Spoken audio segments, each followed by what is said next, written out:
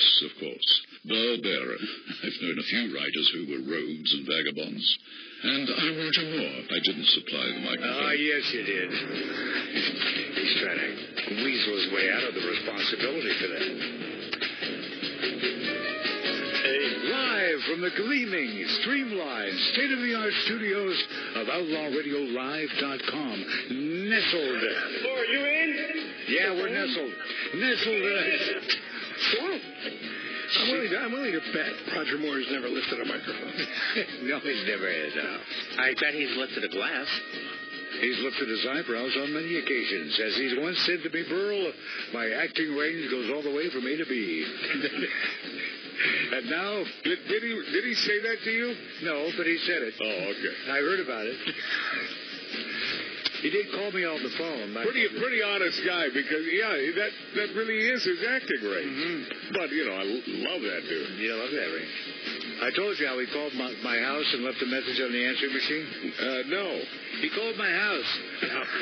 Did he leave a message on the answering machine? And he left a message on the answering machine, and I wasn't home. I had taken my son to the video store where he rented 3 Roger Moore James Bond movies. And we come home and the little red light flashing on the answering machine, and he's standing there holding the videos in one hand and presses the button on the answering machine with the other. And there's Roger Moore on the answering machine. He goes, hello, this is Roger Moore. See, that's one of those beautiful moments. Yeah, the look on Jordan's face was absolutely priceless. Yeah, I remember it was a similar thing. I rented a bunch of Godfather movies. Mm-hmm. I got home, and there was a horse in your head. There was a message on my answering machine from Jerry Lewis. Oh. Saying, Magic Matt Allen, Outlaw Radio, click. That was him. That was him. Hi, I'm Burl Barer. The man right there is Howard Lapidus. Yes, I am. And the guy over there... Coughing. That's not me coughing. I'm not the senile old man who hacks and coughs his way through this show. Well, you're halfway. Halfway right. I am the senile old man. Yeah, Mark has been coughing for months now. Well, decades. It's not easy. No, being green. Not easy being green. Hi, I'm Burl Barer, living legend of my own mind, taking time on my busy schedule, combing my hair and watering my legend to host this fine radio program. On the telephone, a man who should know better by now. Ken Urell, and who else we got? Is your wife there today, or is she avoiding you? My wife, Dory, is also here. Oh, there we go. Hey, yeah. Hang up. Yeah, because I heard it was Ken, and I said, again? Oh, but in case you don't know who Ken is, he's a man who's got a lot of explaining to do to his kids and his wife. He's also got rave review. Did you see the rave review of Betrayal in Blue that just came out? Yes. That is a rave review. You know that one, don't you, Ken? Yes, I thank my mother a lot. Yes, I was going to say it's the one I wrote for you. Now, I have read the book Betrayal in Blue more than once because I wrote it. So, Ken and Frank C. Gerardo Jr., we start the book with Dory. So I think it's only fair we should start with Dory. Because, see, the theory was, Dory, is that cop books are like pretty heavy testosterone stuff, a lot of male stuff. And men are good at telling you where the bodies are buried and facts and data. But women will tell you more about how that data feels to them. Dory brings sanity to the whole story. Yeah, she does, because you guys are out of your effing minds. That's true, we were. The book begins with Dory at home, minding her own business, watching the L.A. riots on TV. And, Dory, what happened next? Well, then I got a visit from many a police officer, Suffolk County Police, showed up at my door. Thank you for having me, first of all. Well, that's my pleasure. Well, thanks for joining us. This is a treat. Yes. Thank you so much. So there's a knock on the door. What was that? I said there's a knock on the door. Dave's not here. Knock on the door. And my Rottweiler was barking pretty heavily, so I looked out the window with my daughter on my hip, and I saw many, many cops running up and down the block in my bushes, guns drawn, true. Wow. And I said, I was in my pajamas. It was well after 9, so past my bedtime and my children's bedtime. I said, hold on just a minute. I opened the door. I said, let me put my dog away. They agreed, which I did. I put him in his kennel, and I opened the door, and they all joined the party. Wow, how delightful. Weren't you a little concerned on why suddenly the boys in blue are showing up at your house with guns drawn? Well, it was jarring to say the least. However, I wasn't Howard, what do you that shocked or surprised. Well, you were shocked, weren't you, when these guys came crashing in? Well, it was very jarring. But I had a feeling that this time was coming eventually, so I wasn't that shocked. So you knew something was up. Well, I knew my husband was a corrupt cop, so yes. Now, did that bother you? I mean, did you guys have any conversations like, honey, I really wish you weren't a corrupt cop? Many, many, many conversations. I married him very young, very in love, still am. Good. 33 years later of marriage. However, I didn't realize the extent of that Kenny is a man that makes his own decisions. Mm-hmm. He'll gloss over things, maybe not giving me the truth or minimized a bit. Even I kept Dory accurate? very in the dark. It wasn't accurate. I did not look for her insight on any of the things I was doing. If you were to look for her insights, found out a little bit, I would brush her off. So. Well, no. My insight was, please stop. We started in the beginning. He had explained what he explained was the truth, which I did believe, to find out it wasn't accurate. And I stood by him, but I quickly realized it was a terrible idea, and to realize at that point that he was going to make his own decisions, it didn't matter. I didn't really have any sway in it. As much as I thought I did, that I thought I could reason with it, it did not come to pass because it was a repetitive action of him doing what he wanted to do. Yeah, so it was not a great time for me. So for those who don't know, why don't you just give us some background on what he was doing? Well, as I said, I didn't know the truth. I know what he told me, which was very minimal, and it was not accurate.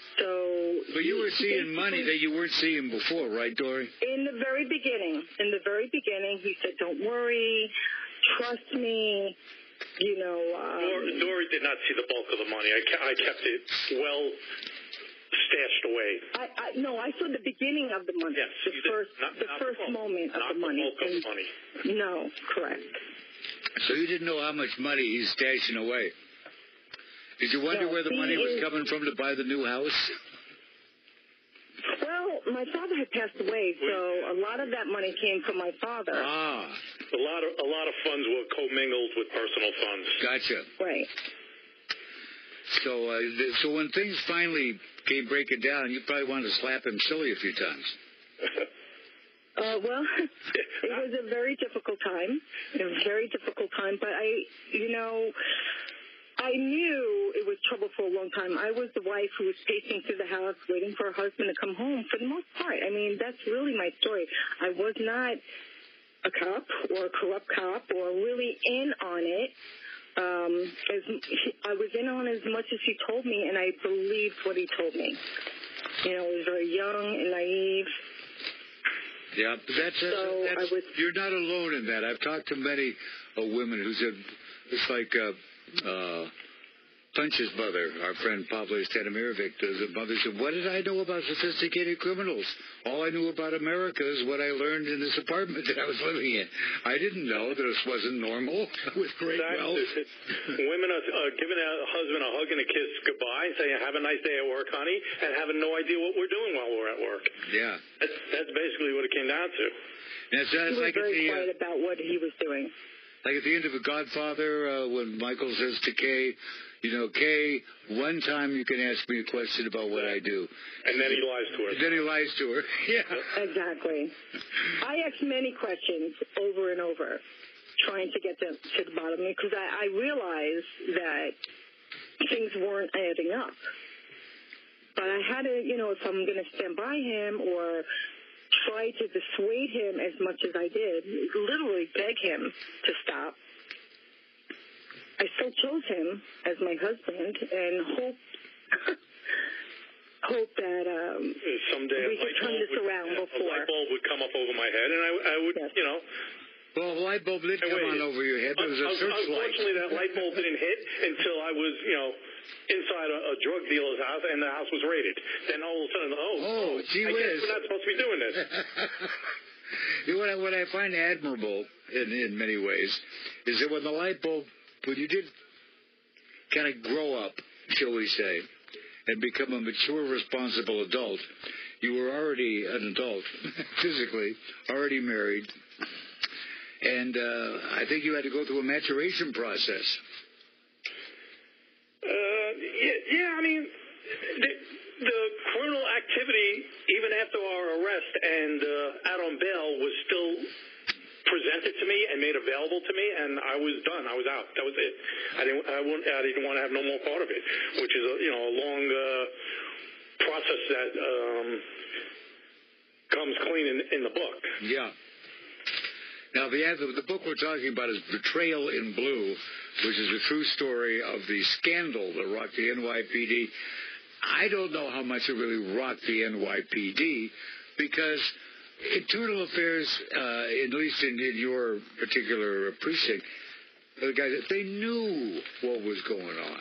They definitely had an idea what was going on. The investigator, they was following us.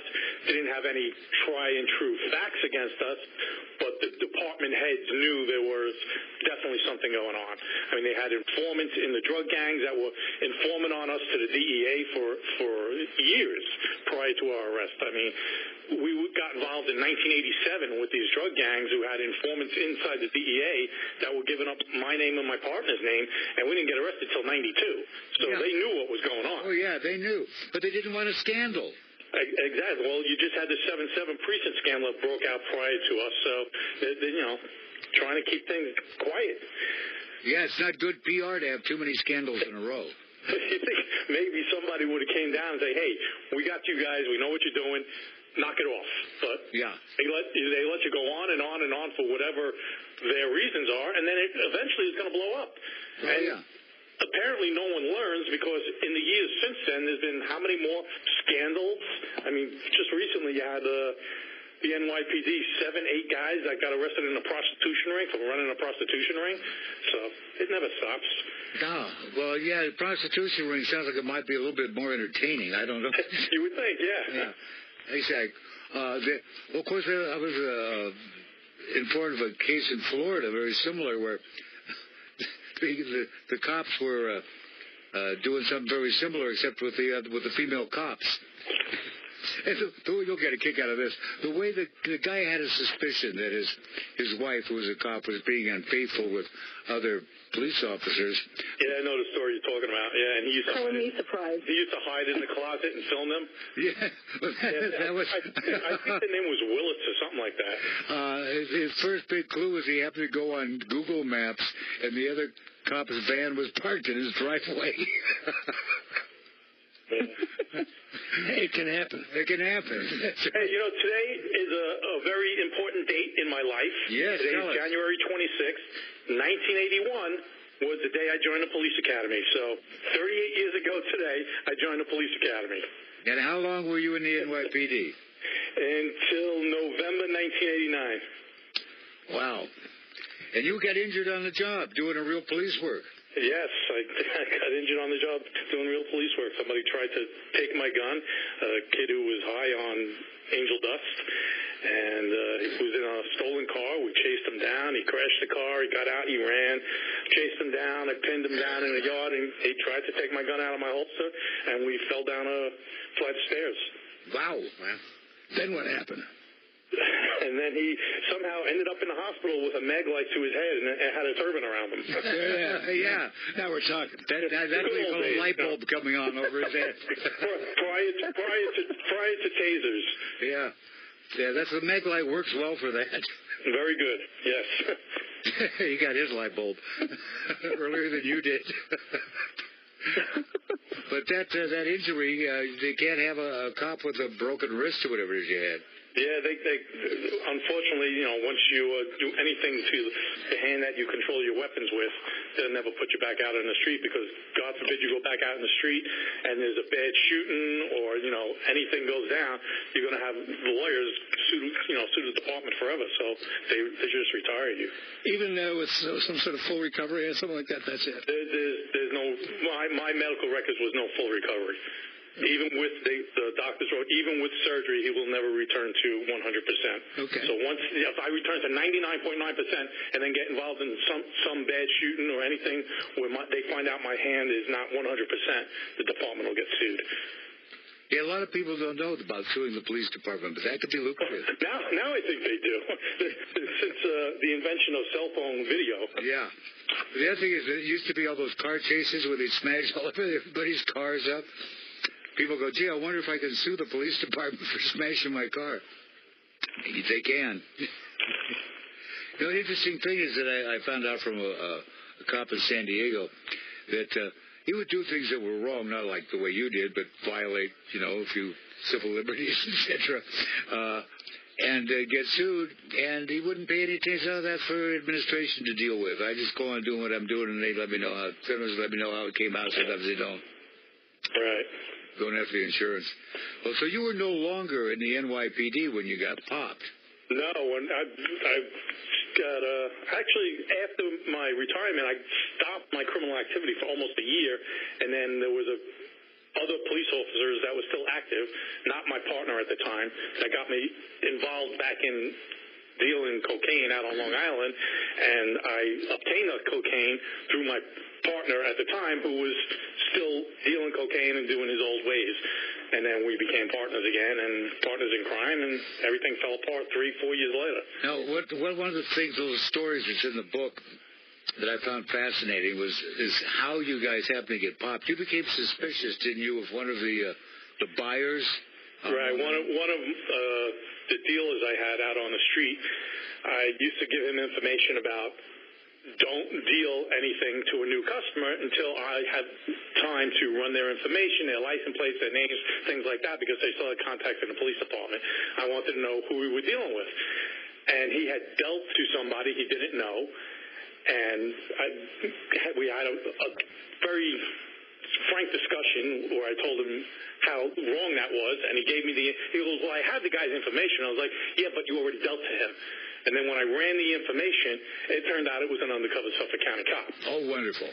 Yeah, so that's when things went very wrong, and I attempted to withdraw from this whole thing, but it was too late at that point. But it didn't take you long to figure out he was a cop?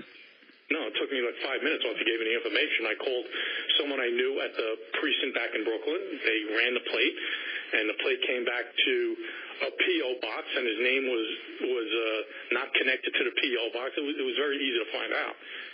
And then there was also another car that I caught sitting up the block from my house like a week later, which was Suffolk County Police Department detective car. And when I passed by them, they're very obvious cars. You know who they are. They stand out. Four-door, Ford LTD, whatever they were at the time. And I got the plate. I ran the plate, and that actually came back to Suffolk County Police Department. And that's, in a very residential neighborhood. It did not belong there. I knew it was out of place. It was parked three houses away from my house. Was that on the Sunday morning, Kenny? Yes, that was the Sunday morning we were going out to breakfast. If you recall in the documentary, he ran that plate, and that's when I was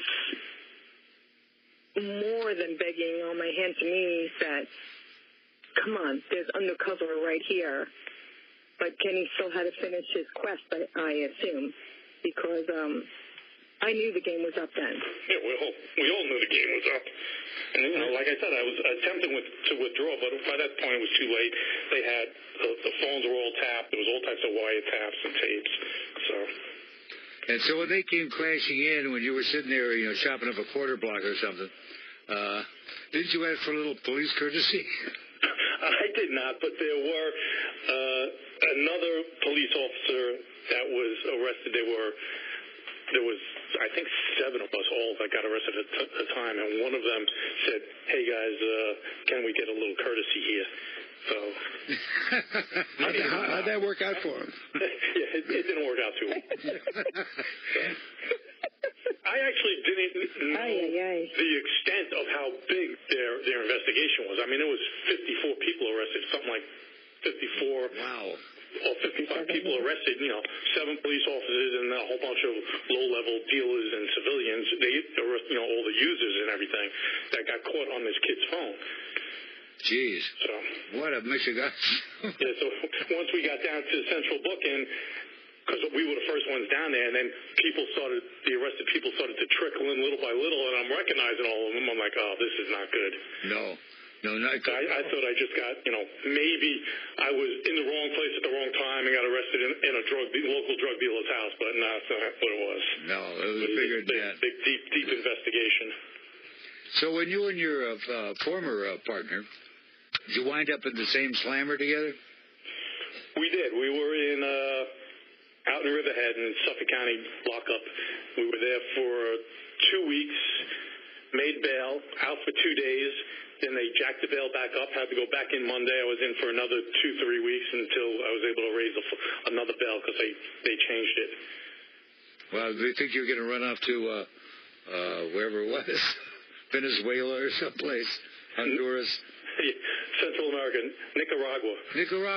I think they didn't think they would make the bail. Yeah, they probably... Because they upped it so high, they didn't think we could gather the funds. Yeah, they were trying. They were trying to keep us in. But eventually, it took time, and everybody made their bail. So it is an incredible story. It's just like there was that old Mickey Rooney movie called Quicksand, where he steals $20 out of the cash register and plans to get it back to the cash register by morning, and everything goes to hell. It's like one thing leads to another, and it's kind of like the story of your involvement. I mean, the first time that your partner, Michael Dowd, says, "Hey, Kenny, here's $100." Yeah, way many years prior to the arrest, 6-7 years before.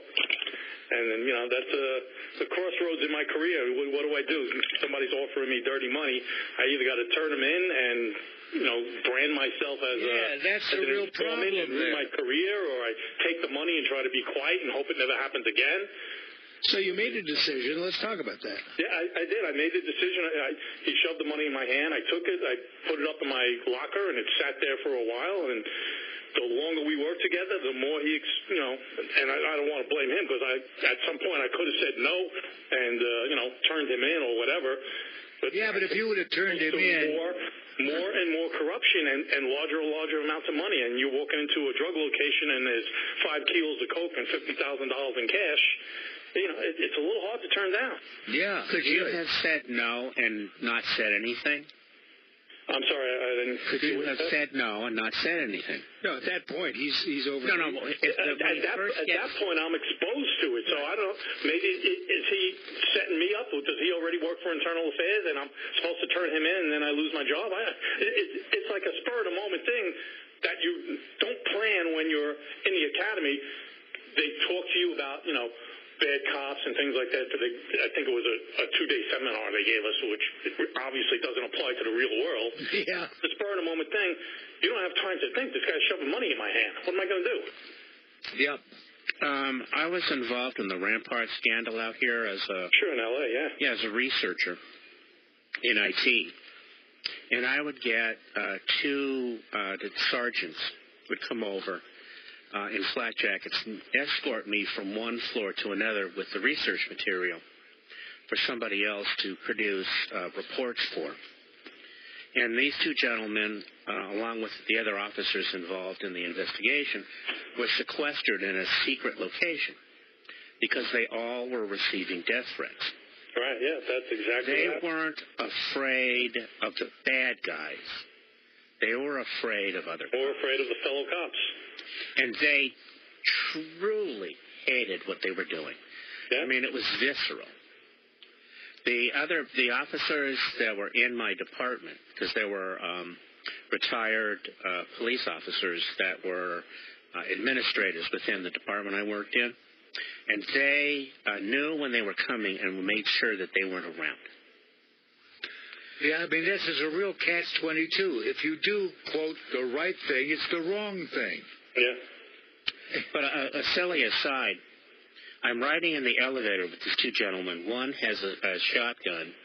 The other has his Glock out. I mean, he has it in his hand. The other guy has the shotgun. They're wearing flak vests. And before the elevator door opens, I looked at the two of them and I said, if bad guys were on the floor we're going to, who were they going to shoot at? And they looked at me and started to laugh. They were going to be shooting at me, and they're wearing the jacket. Yep. That was just your luck. Fortunately, there were no bad guys waiting for you when you got off the elevator. No, they caught all the bad guys, so there was no one left. Oh, there was no one left. Tragic story. I mean, this thing is, the reason the book is called Betrayal in Blue is because you were really faced with what I called Sophie's Choice in a squad car. You know, damned if you do, damned if you don't. If you don't say anything, you're screwed. And if you do say anything, you're screwed. And it's funny, well, not funny, but funny, strange, that was my choice at the beginning of my crime career.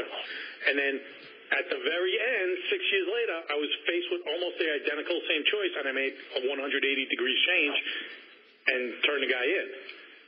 And then, you know, now I'm labeled for the rest of my life. Well, yeah, except as we tried to make clear in the book, and it's not clear in the documentary. What was the documentary? Unfortunately, with the documentary, it's a 90-minute documentary, and there's, 150 hours of tape. They tape me for 2 days. They tape my partner for 2 days. They tape my wife for a day, and, there's 4 or 5 other people in the documentary. So there's way too much raw footage to, condense into that little 90-minute documentary, and a lot got left out on the cutting room floor. Yeah, in the documentary, it gives the impression that you ratted out your partner when you didn't. Prior to our arrest, yes. Yeah. But it happens well after our arrest, almost 2 months after. And to my way of thinking, basically what your choice was, if I don't say anything, he's liable to get killed or spend the rest of his life in prison. Right. And if he doesn't get killed, at the very least, the person they were going after was getting killed 100%. So yeah. So what am I supposed to do with that knowledge? I find out someone's supposed to get whacked in this situation, not say nothing? No, this woman was going to be murdered if you didn't say anything. Exactly. And that's a rough choice to make because, especially with the documentary giving a false impression, there are people who, I bet, still say horrible things about you. Oh, yeah. They say, I get people writing me all the time, well, I should have just let it happen and not have said anything. Like, still, you're an advocate for murder? I don't get these, everyone's a big mouth over the internet because they're anonymous behind the screen. Yeah. Yeah, I remember one time there was a review of the book. It wasn't a review of the book at all. It was a review of you and your partner. Yeah, it was a review of myself and my partner. Yeah. Absolutely nothing. Someone who didn't read the book, they just had an account, and they put a review up under the book. I mean, Amazon thankfully removed it, but they put just a nasty words about myself and my partner. Yeah. Which has, it's supposed to be a review of the book. Yeah, not a review of you as a human being or your past behavior. Exactly. That's why I like that latest review. You wouldn't post a review of Truman Capote's opus in reference to the people in it. Yeah. Do you happen to know what that review said, the most recent rave review? You don't have to have it, tattooed on your forehead or anything, do you? No, I don't know. It's I think, 4 or 5 down now. It's been a couple of reviews since then. But it basically just says it's the best cop book he's ever read. And I agree with him. So do I. And I really admire you, Dory. I mean, talk about stand by your man. That took a lot of love and a lot of guts. It's all about love. How scared were you that you made the wrong decision? As far as what? Starting by or him? staying or going? As far as your husband. Excuse me?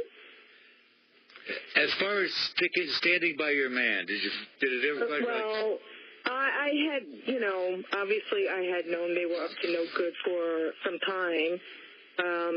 Sometimes when I replay it in my head, honestly, having a son and all at that time, I probably would have left in the beginning, taken my son and, got the hell out of there because of the danger involved. But I didn't know what the danger was, Yeah.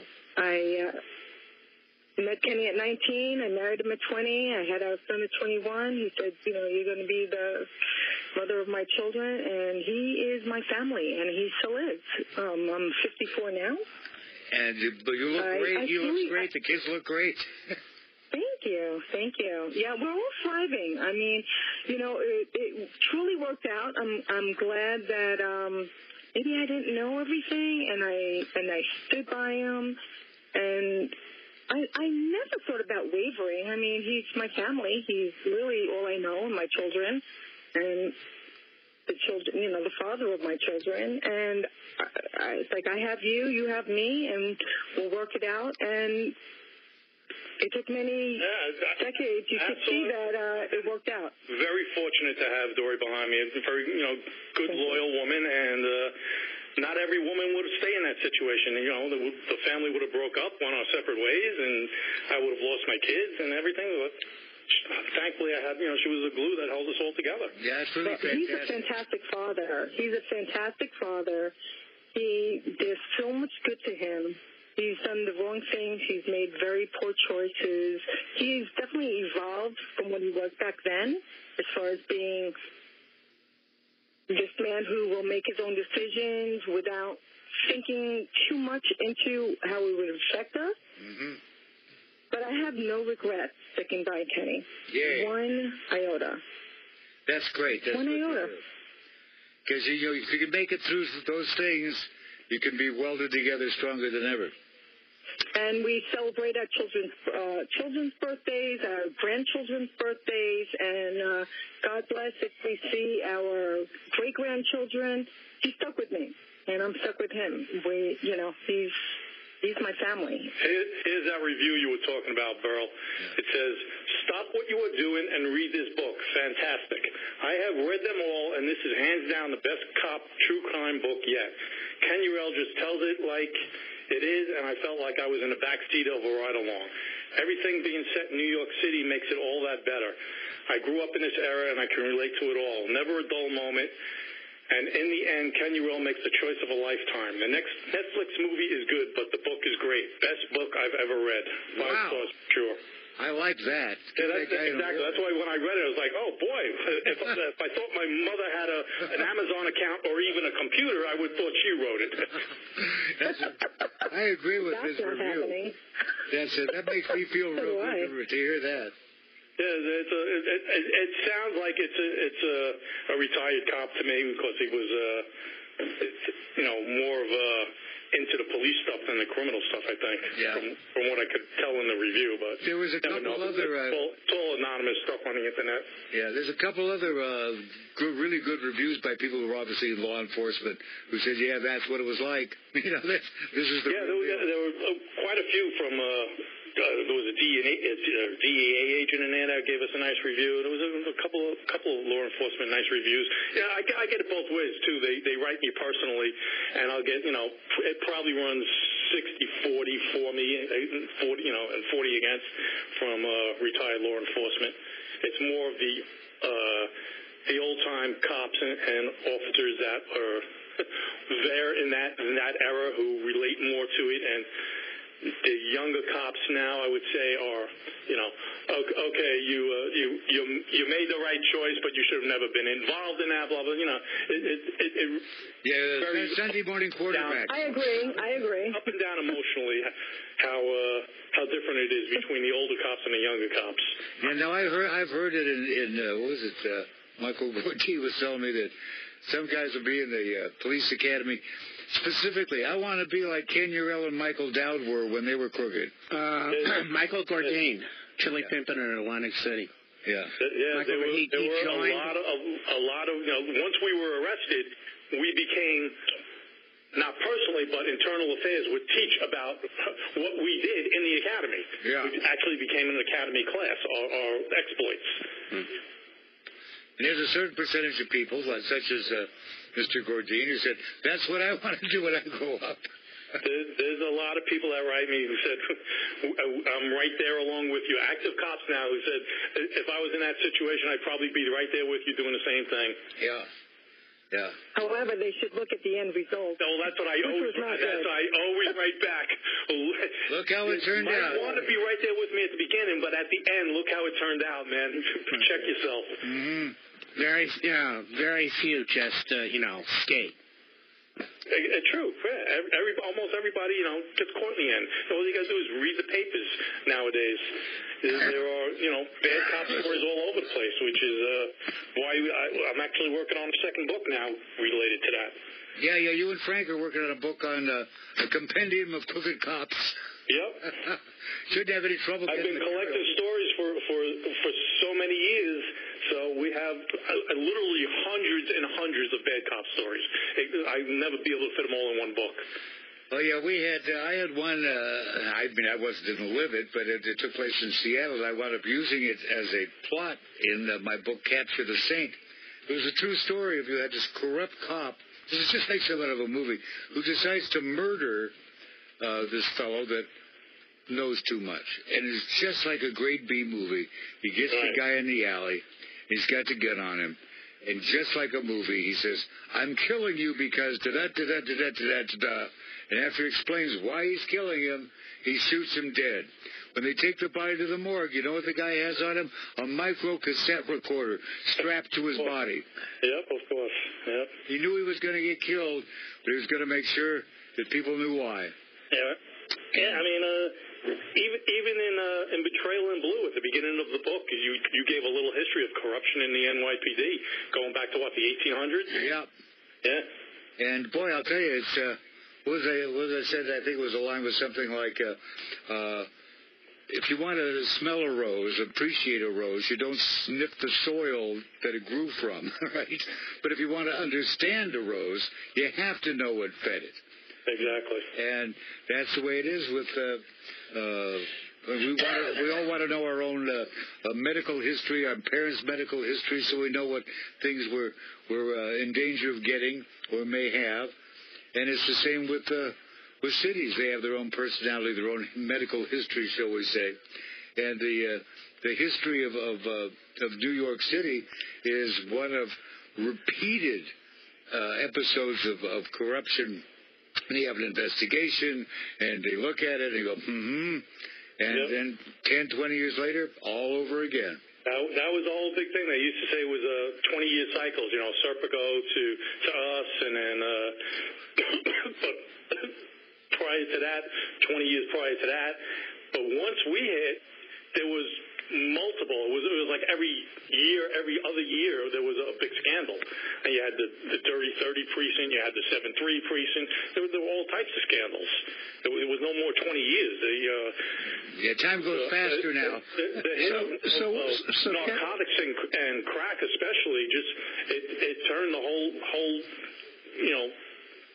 the whole view of the police department. The guys out in those areas were getting burnt out faster than the guys in history, where it would take them 8-9 years to get burned out. Guys were getting burned out in a year. Oh yeah. You have to rotate the cops out of those precincts. Well, that's the same way in people who work in mental health, like in mental hospitals. They will get burned out. Now, in the United States, they just let them stay there until they become like Nurse Ratched, Yeah. But in my ex-wife, may she be well. That was well done. May she rest in peace. Well, she's not dead yet, but we're working on it, right? No, that sounds like a Monty Python line. Yeah. She's not dead yet. I'm not dead yet, really. I'm quite fine. I'm feeling better. Exactly. So, Ken, since all this went down, what do you do? What do you do for a living? books is Well, the first couple of years, once we basically, left the state and moved down to Florida, I raised the children. My wife went back to work, and once my children were old enough, middle school and beyond, I went back to work in the automotive field. And he also had many hours of community service. Yeah, that was part of my sentencing. They loved him. Probation for 3 years after my, the sentencing, and then had to do 1,000 or 1,100 hours of community service. So what did you do? Pick up garbage by the side of the freeway? It was there was like an AmVets type of situation where it's Salvation Army, you go out on the truck and you pick up stuff from the people donating it and you bring it back to the call center. Well, that's the good. Now, you got to tell me, when the book came out, the documentary came out, and you were kind of outed there locally. I mean, did your friends and neighbors, did they suddenly look at you weird? I lost a group of friends. I had a tight core group of friends who.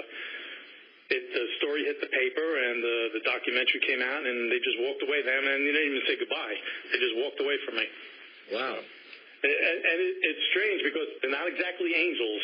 So. And Kenny also, whatever friends we became close with, we always offered full disclosure of our past. So it wasn't that they didn't know. They were fully aware. It's just they knew about my history. It's not like they didn't know. It's when my history became public, that's when they stepped away. Yeah, they didn't want to be tainted. Yes, their own lives were tainting them. But they didn't want to associate no more, so that's all right. I move on. My wife and I, we move on, and we've made new friends since then, so it's fine. Absolutely. We have each other, so. You got grandkids now. That means We do. We have 2 grandsons. So it means your kids have grown 7 up. and 5. When did you tell your kids about your past? Oh, my kids knew right away when it happened.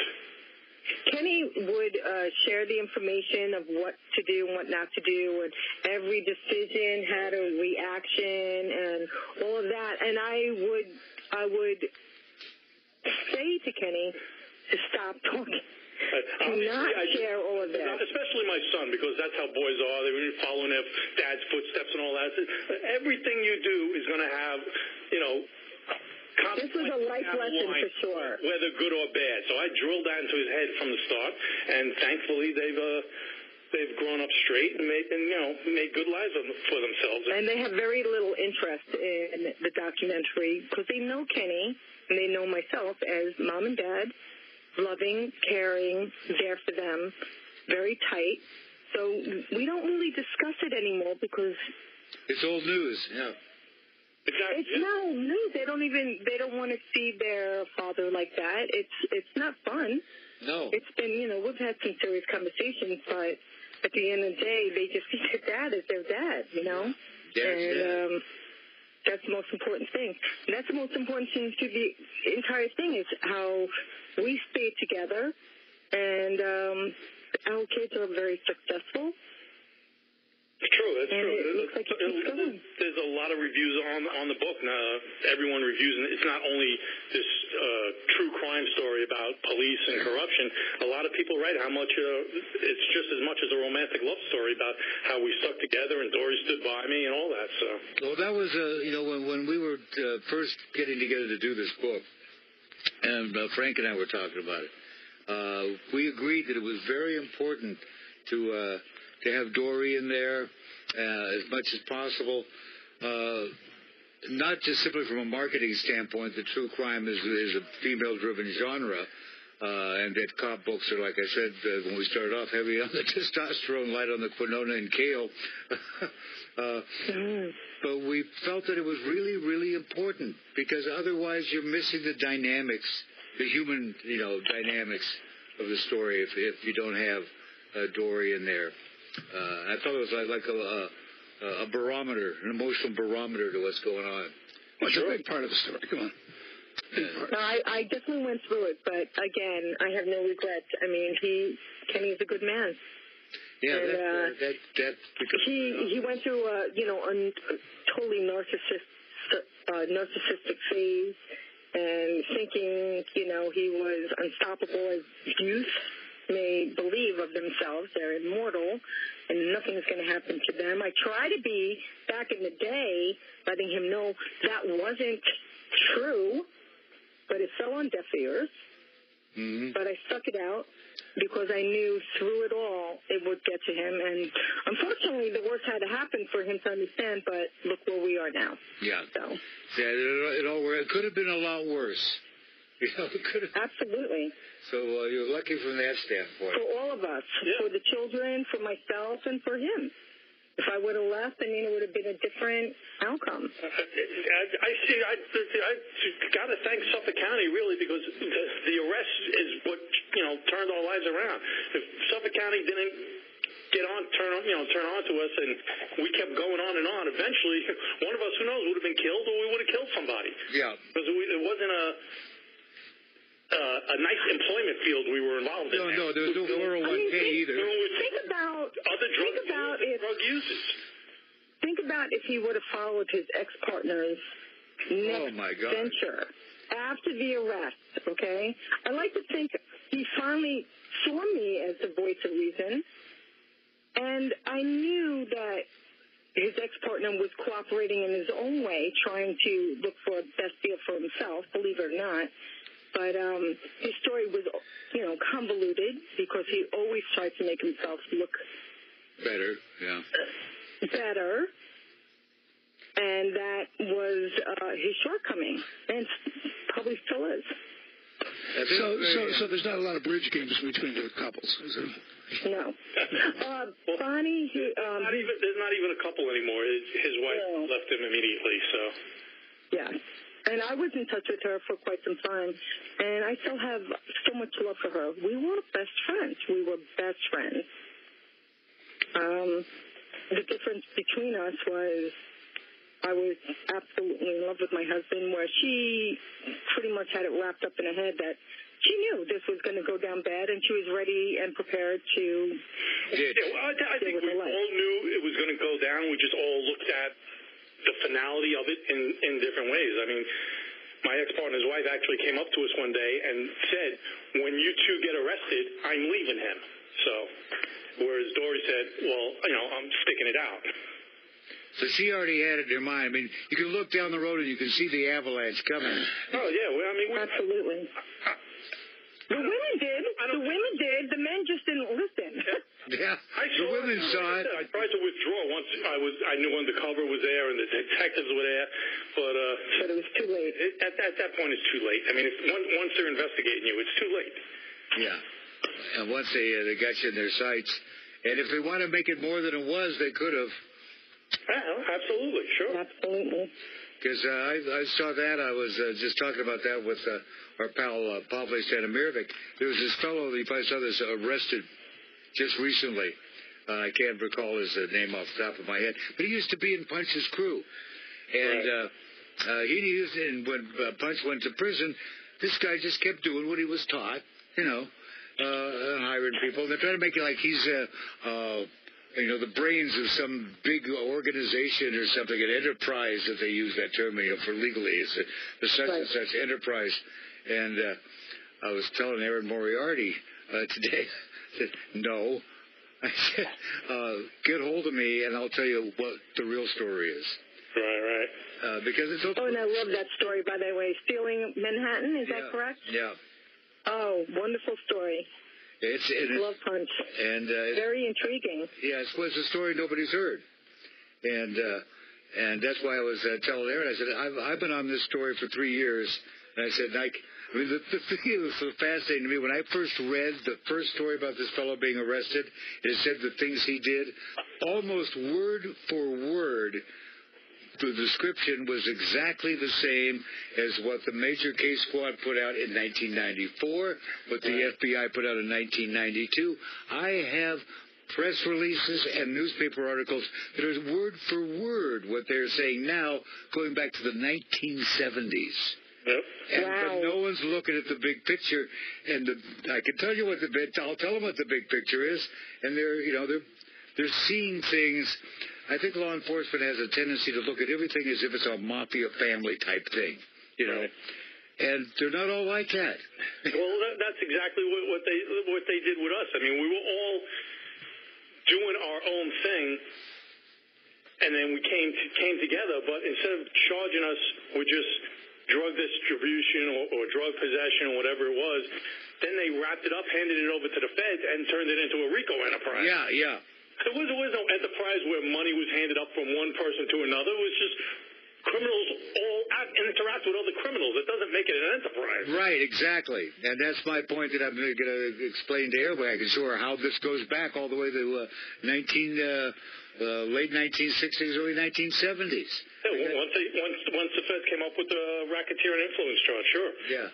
They start to put everything, a common scheme or plan is another one. I have seen so many prosecutors lose cases because they try to go on this common scheme or plan theory. They try to make it all into a pyramid where the low-level guys are handing money up to the higher-ups and orders are being handed down. It's not like that. It's just criminals all interact together. It doesn't make them a team and an enterprise. Right, exactly. That's the point. I was trying to explain it. It's like when people make movies or go on a project. Like if I was going to go shoot commercials in Hawaii, which I did once, I say to myself, okay, I'm going to want a cameraman. I got to want it to be someone I've worked with before, that I have a good rapport with, and I want to get a model, at least one of them, that I've worked with before who I know can take direction, and she can act as an intermediary with the talent I haven't worked with before. You know, and you put together your team. They're not part of a common scheme or plan. It's like I hire the people that I want to work with. Like if we're making a movie, what director do I want? What cinematographer? It doesn't mean they're all been together forever. Whether they'll ever be together again. But on that particular project, you are. It makes it look a little more than it is, but in some respect, it's actually good for the criminal because instead of 50 or 100 different charges, depending on how many crimes they followed you around for and investigated, it all gets wrapped up into one little neat charge of RICO. And plus, you're looking at federal time, which is a little easier than the messy state prison. Yeah. It's a nightmare. It's like a bank robbery. It says 10-year statute of limitations on bank robbery is compared to 7 years for about everything else. But if you're going to do a crime like that, do a bank robbery. Sure, you got to wait 10 years to get away with it, but if they get you, it's much better being in the federal prison than it is being in the other one. You could be club fed if you're lucky. So they say, yep. Yeah. Fortunately, I don't want to find out. Don't want to find out. I don't want to find out. I think it's that clock on the wall says we have a RICO charge coming. Thank you, guys. Wow, that was fast. A very fast hour, and look forward to having you guys back, of course. And Absolutely. Yep, Yeah, the book is called Betrayal in Blue. The Bonnie and Clyde of true crime. Betrayal in Blue. I'm no Bonnie. No, Bonnie, Story don't of call him cocaine Clyde. cowboys in New York and Mike. Take care, gentlemen. Thanks for having me. You're more than welcome. Thank Great you. show. Thank you. What a great couple. They're wonderful. Let's dine with them sometime. Yes. Hey, Burl. Yeah. That was a good show. That was a good show. Yeah. What's next? Magic Man Allen and the Demons of Decadence live from the Light Up Lounge here on OutlaWRadioLive.com.